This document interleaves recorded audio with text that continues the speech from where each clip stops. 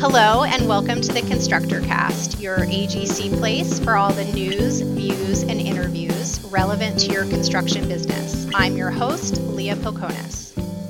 Everyone is using laptops, smartphones, and tablets on construction sites, and it generates a ton of electronically stored information. On our episode today, we want to educate you on what happens to your text messages and instant messages and chats and other electronic communications if your company's ever involved in a legal dispute. To help me do that, I have two guests with me today. Lauren Abeyta, who's founder and chief operating officer for Construction Discovery Experts, and Kristen Protis, vice president and deputy general counsel with Gilbane Building Company. Welcome to both of you. Thanks for being here today. So I want to give you each a chance just to say hello and tell us a little bit about yourselves before we jump into the questions that I have for you. So Kristen, do you want to go first? Sure. Thanks, Leah. I have been with Gilbane now for almost 9 years and have seen a huge explosion of usage of electronic communications and documentation, and really excited to talk to you guys about that today. In my role with Gilbane, I'm in-house counsel, obviously support a large geography, so see a lot of different usages across various different projects of electronic information. And as I'm sure you can imagine, with a company of Gilbane's size, that we also have had, some legal disputes that require discovery, and we've worked with Lauren and others to help us produce our electronically stored information. So thought it would be really good to let you guys know what we've been seeing, at least on the general contractor side, as far as electronic communications, and some tips and tricks to kind of make sure that you guys aren't getting yourselves into trouble later down the road. Excellent. Thanks, Kristen. Lauren, you want to share a little bit about yourself? Absolutely. So I have been in the world of helping attorneys navigate this electronically stored information beast for about 16 years now. We live in this world, and more specifically for about the past 7 years, I've solely been doing it in construction. We started this company, Construction Discovery Experts, because communications on a project site are so prolific, and it's a massive beast to get your arms around. Really today, I'm certainly not here to give a primer on e-discovery, so people can keep listening. Don't hang up. But, we live in this, and we definitely see the good, the bad, the ugly. And certainly after we finish up a case with a client, we do go to them and say, hey, these are some trouble spots. You may want to incorporate this kind of thing into your training, because you just hate to see a client has a really strong case, but internally they had some folks that are terrible electronic communicators. So to the extent that we can help folks avoid those pitfalls and just have a better understanding of what the process looks like and good training going forward, that's what we're here to do. All right, so let's jump right in, because it sounds like you guys have a lot of great information to share. Kristen, you mentioned already the explosion of electronic communications as a way to communicate and document things on a construction project. Share with us what you're seeing on the front lines, because you're in the thick of all of this day to day. Sure. A couple of things that I want to touch on. First, the purpose of this discussion is really not to focus on some things that are done electronically, like payment applications, progress photos, and other sort of formal electronic records, right? I think everybody kind of has an understanding what the rules of the road and the expectations are for those types of formal electronic documents. What we're really talking about today is the increase in use of informal ways of communicating. So you have text messages, you have Teams or other software that have instant messaging capabilities. You have photographs on your phone or your iPad, and maybe some of those are work-related photographs, but they're intermingled with personal photographs. You've got the emojis and the GIFs, or the GIFs, I never say it right, and the memes that are embedded within these communications. How are those potentially transmitted and stored? The purpose of this conversation today, and I don't want the takeaway to be, oh my gosh, I'm never going to touch my cell phone again, is that we really need to be mindful of how formal or informally we may be communicating through these devices and through these means. we all recognize that they are fast and efficient ways of communication, and I think that's great, especially, construction is a very fast-paced industry. What we really want to focus on is sort of what are we using these devices for? How are we communicating? And what could some of the communications that we're making really result in from a perspective of a dispute? What you need to understand, and what's really important takeaway here, is that whatever you are using, whether it's text messages, photographs, group chats, Snapchat, instant messages, all of those types of things, if they relate to your project in any way, they become a formal project record. What you really need to be mindful of, and which is very scary for me as an in-house attorney for a large construction company, is what are we saying in these communications and how are they being construed? And Lauren, I know, has a lot of really good stats. I urge her to share them here about sort of the volume that we are seeing of text messages and chats and things of that nature, because it goes without saying that this is the primary way that we are communicating these days. And Kristen, to your point, on average, an employee sends and receives 211 electronic messages every day. So you can imagine for some of the more senior folks, they're probably in the 75 to 100, but there's some that are at 600 to 700. So now we extrapolate that out. There's a project that's gone on for 3 years. There's a claim. That could be upwards of 3 to 5 million electronic communications right off the bat. So there's a lot of data, and it is a really big issue. So in light of that, I mean, this is happening frequently in many different modes. Kristen, are you advising your teams that they need to be aware that every communication they send is, as you have already said, becomes part of the project record, and it might be something that they're required to turn over if you're involved in some kind of construction dispute? Unfortunately, this is one of those things where I think probably most companies can do a lot better training their teams of, and it's usually a dispute that arises and everybody sort of is like, what do you mean I have to turn over my cell phone? Or what do you mean you guys can access my Teams chats and instant messages? And I was talking to my friends about the baseball game last night, and we were saying X, Y, and Z. Well, all of that is potentially turned over. So I do think it is really critical that companies are training their individual employees and their groups of employees, how to manage their electronic footprint, what comprises their electronic footprint, and how they can ensure that they are using them for effective, factual communication. And there are some obstacles and tricks, and I don't mean tricks in the sense of a gotcha, but there are definitely some things, and I know Lauren will talk about it later, where you may be thinking you're doing something innocuous or you're doing something completely informally, and then you've got to kind of explain your way around it, and that explanation may not always make a lot of sense in the context of a dispute. So I cannot underscore the importance of training enough. They need to understand, employees need to understand the implications of their written words, no matter the form that it's in. I also think that there needs to be training on the attorney-client privilege. I mean, that's a particular obvious benefit, I think, for me and my communications, right? That my teams understand when they're communicating with me, whether that may or may not be privileged. And then also, I think it's really important as part of the training that companies have a clear document retention policy, and I'm not going to give advice as to what is appropriate or what is not, but if you have a policy that says your team's instant messages will be retained for a week, okay, well, that's a solid policy that then we can utilize in a discovery issue. Or if you've got your iPhone or your Samsung or Android device set up to automatically, get rid of text messages within a certain period of time, you've got to make sure that complies with your document retention policy.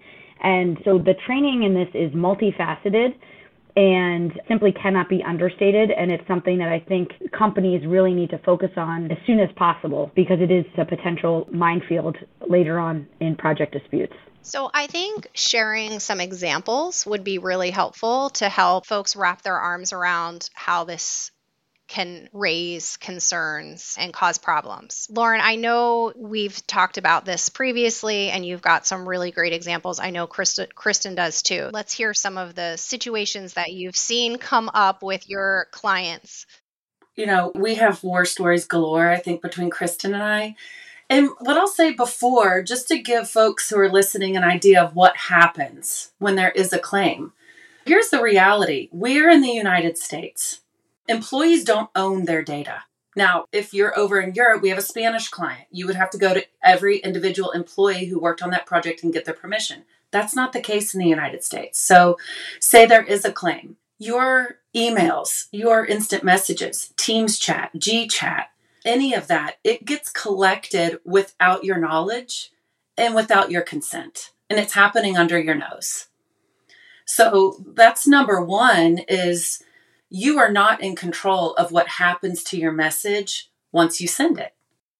Number two is whatever you wrote in that communication, it's now in the eyes of a reader, and that reader is not you. So you can't explain that context. You might have the opportunity to when you're in a deposition, but we would like to avoid that.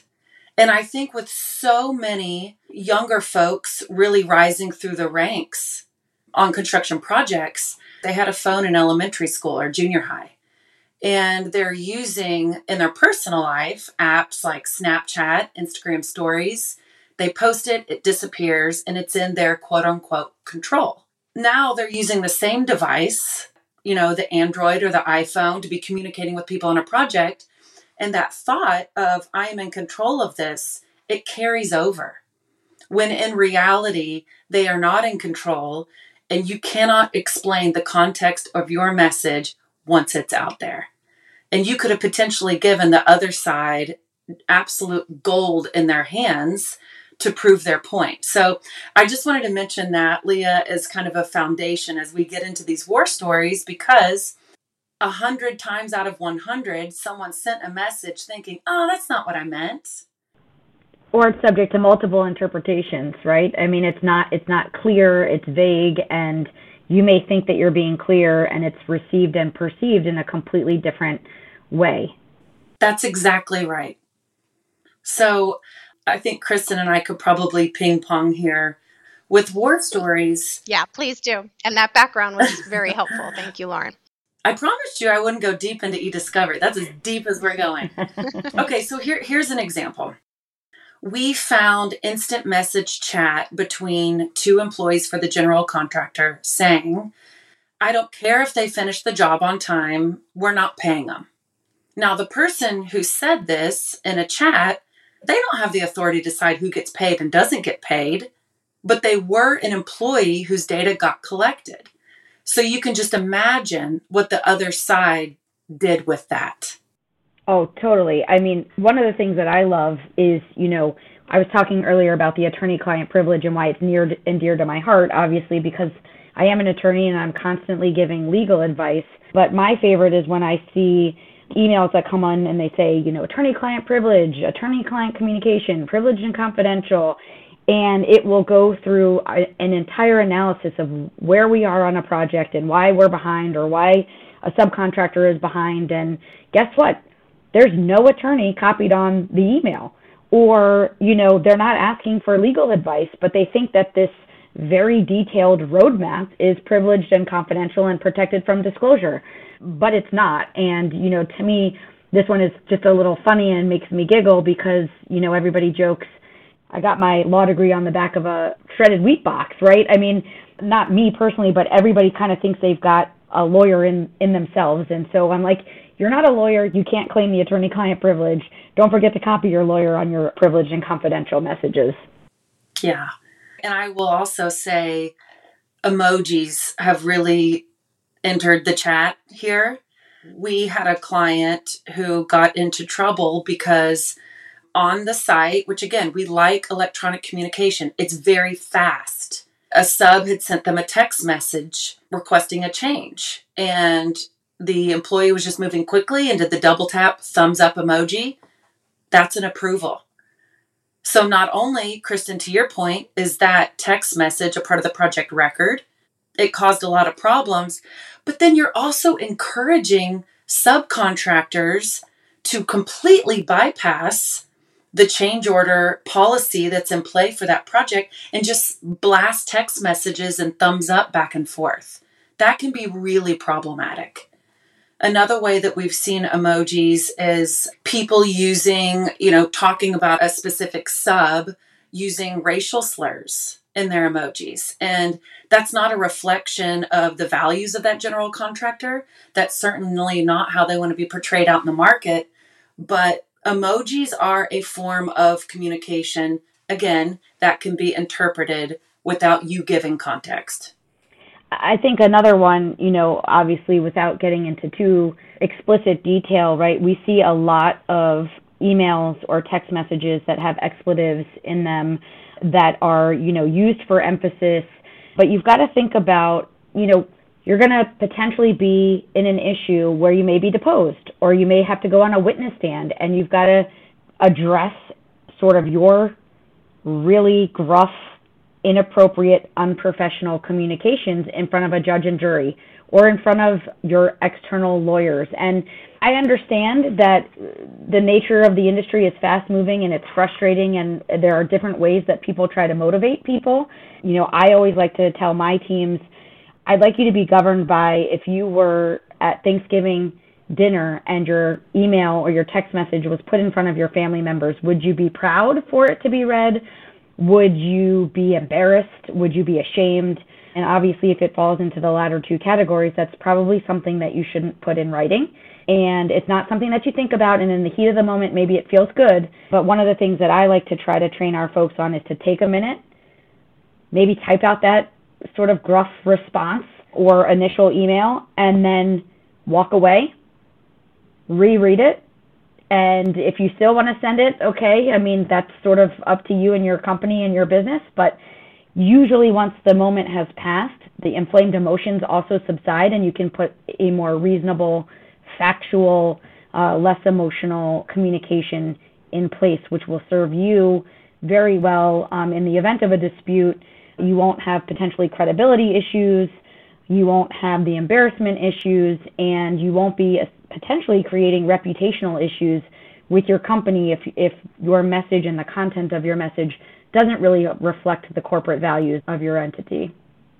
Kristen, I love that, hey, let's stop and think, because there is something really cathartic about blasting or, furiously typing that email.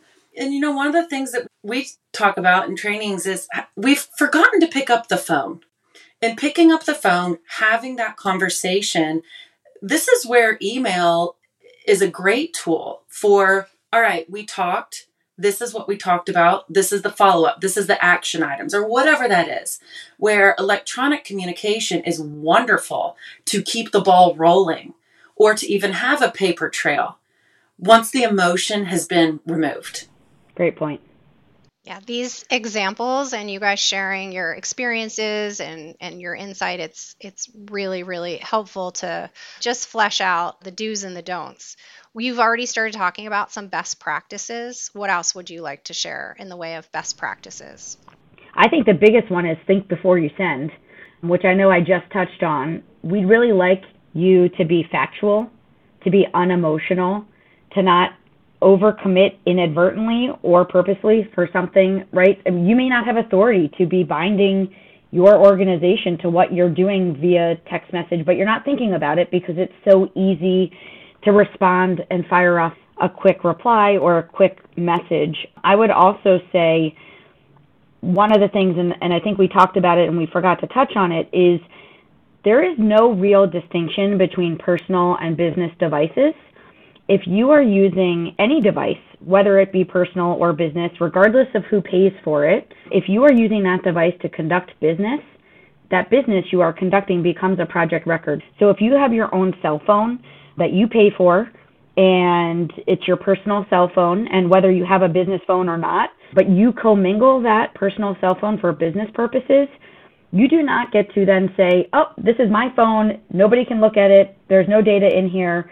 That's not going to fly in the world of e-discovery. Unfortunately, it's going to have to be turned over. So, if you think that you may be separating church and state by having a business cell phone and a personal cell phone, you really need to ensure that you are conducting zero business on the personal cell phone. Otherwise, you're opening that door to e-discovery as well. Kristen, I will say that is the number one pushback that we get when we do have to collect from devices. No. This is my phone. I've got texts with my buddies. No. This is my phone. You know what?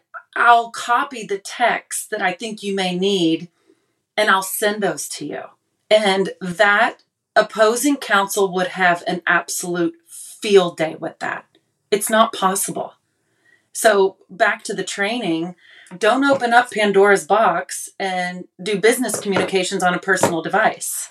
I think about back to that, taking the emotion out of it. This conflict resolution kind of communication, it's called BIF. Brief, informational, friendly, firm. There's no emotion. It keeps the ball rolling. It gave someone some information, but taking the subjective tone out of those communications is really your ally when it comes to communicating about a project. I also think this needs to be just in the regular lineup of training. People need to hear this over and over and over again. Kristen, I love your example of should it be read at Thanksgiving? I don't know, depending on some people's family dynamics, that may be pretty fiery at Thanksgiving. That's true. I might welcome that at my Thanksgiving. Would you get promoted or fired if people read your last communication? What would your kids say? What would your spouse say? It's the awareness and taking the emotion out of it and knowing you are not in control of this communication. Yeah, and I will just add to that, Lauren. I've got some people that I work with that have had the unfortunate experience of being deposed and their emails that they wish that they had never sent placed before them and asked to read aloud and to explain what they meant. And I'm talking about, people where they were deposed decades ago and it still burns, right? They're still not loving the fact that they were put in that position, right? And so it only takes one experience where your communications are used against you or embarrass your company to really learn the lesson. And so I think what I hope everybody gets out of this, discussion today is these are the steps that you need to start thinking about. But this is just the beginning. It is a constant need for awareness. It is a constant gut check. It is a constant reminder for companies to be implementing, as you said, Lauren, regular training. And this issue is only going to continue to evolve as different types of communications arise in the future. So this is definitely not the end on this topic at all whatsoever. But my 2 cents is that this is something that we are going to be talking about for a very long time. And, do yourselves a favor now and start implementing sort of controls and best practices within your daily communication so that you are not like my coworkers who, decades later are still regretting an email that they sent and sort of the uncomfortability of a deposition where it was placed in front of them. It's a real event that you would like to avoid, I think. Absolutely. And you're right. It's just going to get bigger. And so within my firm, we like for people and technology to be working together. So on the people side, we want to be training. On the technology side, we have built artificial intelligence models that will crawl a data set to spot fiery language or really contentious conversations. Because, like we said, on the smallest project where there's a claim, there's going to be a couple 100,000 emails, up to 30 or 40 million emails. So people and technology need to work together. And so from our standpoint, we're looking at, developing specific tools that can help spot these kinds of communications early. But we really want to support and work on the general contractor side to, bring examples, support their training initiatives. Because as I said earlier, the folks who are coming up in the workforce are so reliant upon electronic communication. And we like that. They get things done quickly, really good about documentation. It's knowing how to use it and where these things are going to end up. So, Lauren, does your company actually help construction firms with the training and help them do some drills to just see what would be spotted if they were asked to turn communication over? Yes. Okay. So we do in-person training. We do virtual training. We use specific examples from the client, or we will black out the person's name and things like that. But show very specific examples. We'll also show, this communication, this was actually a result of that in court. I think people need to see that it's happening within their four walls versus, no, that doesn't happen with us. Certainly, one of my favorite things to do is go to someone in the crowd and just say, hey, can I have your phone? And I mean, the look on their face, it's telling. So privacy is a big deal. As Kristen said earlier, we want to separate our personal lives from our business lives. But these electronic communications, they are coming to play on every litigation or arbitration that your company is involved in. Kristen, anything else that you want to share on the training side, just for a construction firm who maybe hasn't incorporated this into their routine trainings, like how to get started? Yeah, I'm sitting here thinking, oh my gosh, we've got to get out and start training more on these topics, right? I mean, we have focused trainings for particular groups of folks, but I think we've probably been a little lax over the years in training, and we do a lot of lessons learned from a communication perspective after a dispute is resolved, sort of like what Lauren's talking about. And so I would just encourage companies to be more proactive with setting up a robust training program. I mean, you can do really quick, sort of, we like to do them, we call them lunch and learns. It's a 30-minute, everybody, sits around and eats their lunch while somebody's just talking through these types of issues. It does not have to be a formal training program. I think there are opportunities for a formal training program, but I think it's better and will be more well received if it just becomes part of sort of the everyday vernacular and everyday kind of reminders, and that you are just constantly reminding folks. And to Lauren's point about, hey, give me your phone, and people wanting to be private, we've had to produce text messages in certain situations that people never expected that they were going to have to produce. And every single time they call me, they say, well, I wasn't going to put this in writing. I wanted to have this conversation with you on the phone. I didn't want to put it in a text message, because they learned the hard way. And so I would just say, to the companies out there, maybe focus on not the reactive training, but the proactive training, and take the opportunity to look at what your policies are, spiff them up if they need to be spiffed up, and then start rolling out robust training plans, whether it's, frequent lunch and learns, one longer training. All it takes is one bad message to really leave a mark. Well said. Well said. You guys have both shared some really great, useful information. And again, I appreciate you sharing your personal stories, because I think that's really helpful. Lauren, do you have anything else that you wanted to add? There was something that Kristen mentioned earlier, and that is the document retention policy. This is really the last thing that I want to mention. That document retention policy can be your best friend when you are in a dispute, because you can point to the policy. So let's say the policy is, we are going to delete text messages after 30 days as normal course of business. We are going to delete chat after 7 days, normal course of business. We are going to keep email for blank. So this accomplishes two things. One, it's training your people to not rely upon what is an instant message as helpful project documentation. They need to put it in an email. They need to maybe draft a memo, whatever that is. We want to stay on the project server. We want to keep things, whether your company's using, Procore, Newforma, SmartApp, Bluebeam. Let's stay there, right? So it's driving behavior internally to stay off of those types of communications. But two, say you are in a dispute and the other side says, well, we want all of your text messages for the past 3 years. You can point to your policy. So you're not having to go back and dig up people's, phones. Maybe some people have left or things like that. So putting the time and effort into creating a policy, the policy does not have to be 100 pages long. It can hit certain data types. What's our policy around these? This is what our company abides by. And probably speaking for a lot of the general contractors, in-house counsel, and outside counsel, it's wonderful to point to. It's a tool in their tool belt to say, hey, we followed the rules and we don't have that data to produce to you.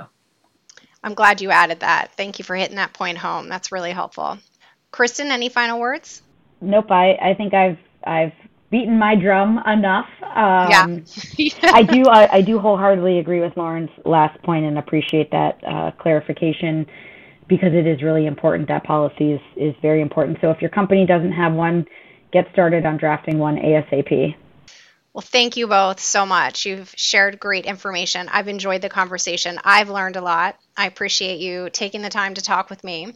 We are going to include both of their information in the show notes. We may actually have some additional links that we can share too, so please check all that out. We want to thank everyone for listening. We appreciate you listening. This has been another episode of ConstructorCast. Please subscribe to ConstructorCast from your podcast app or stream all available episodes right from your computer at www.agc.org/ConstructorCast.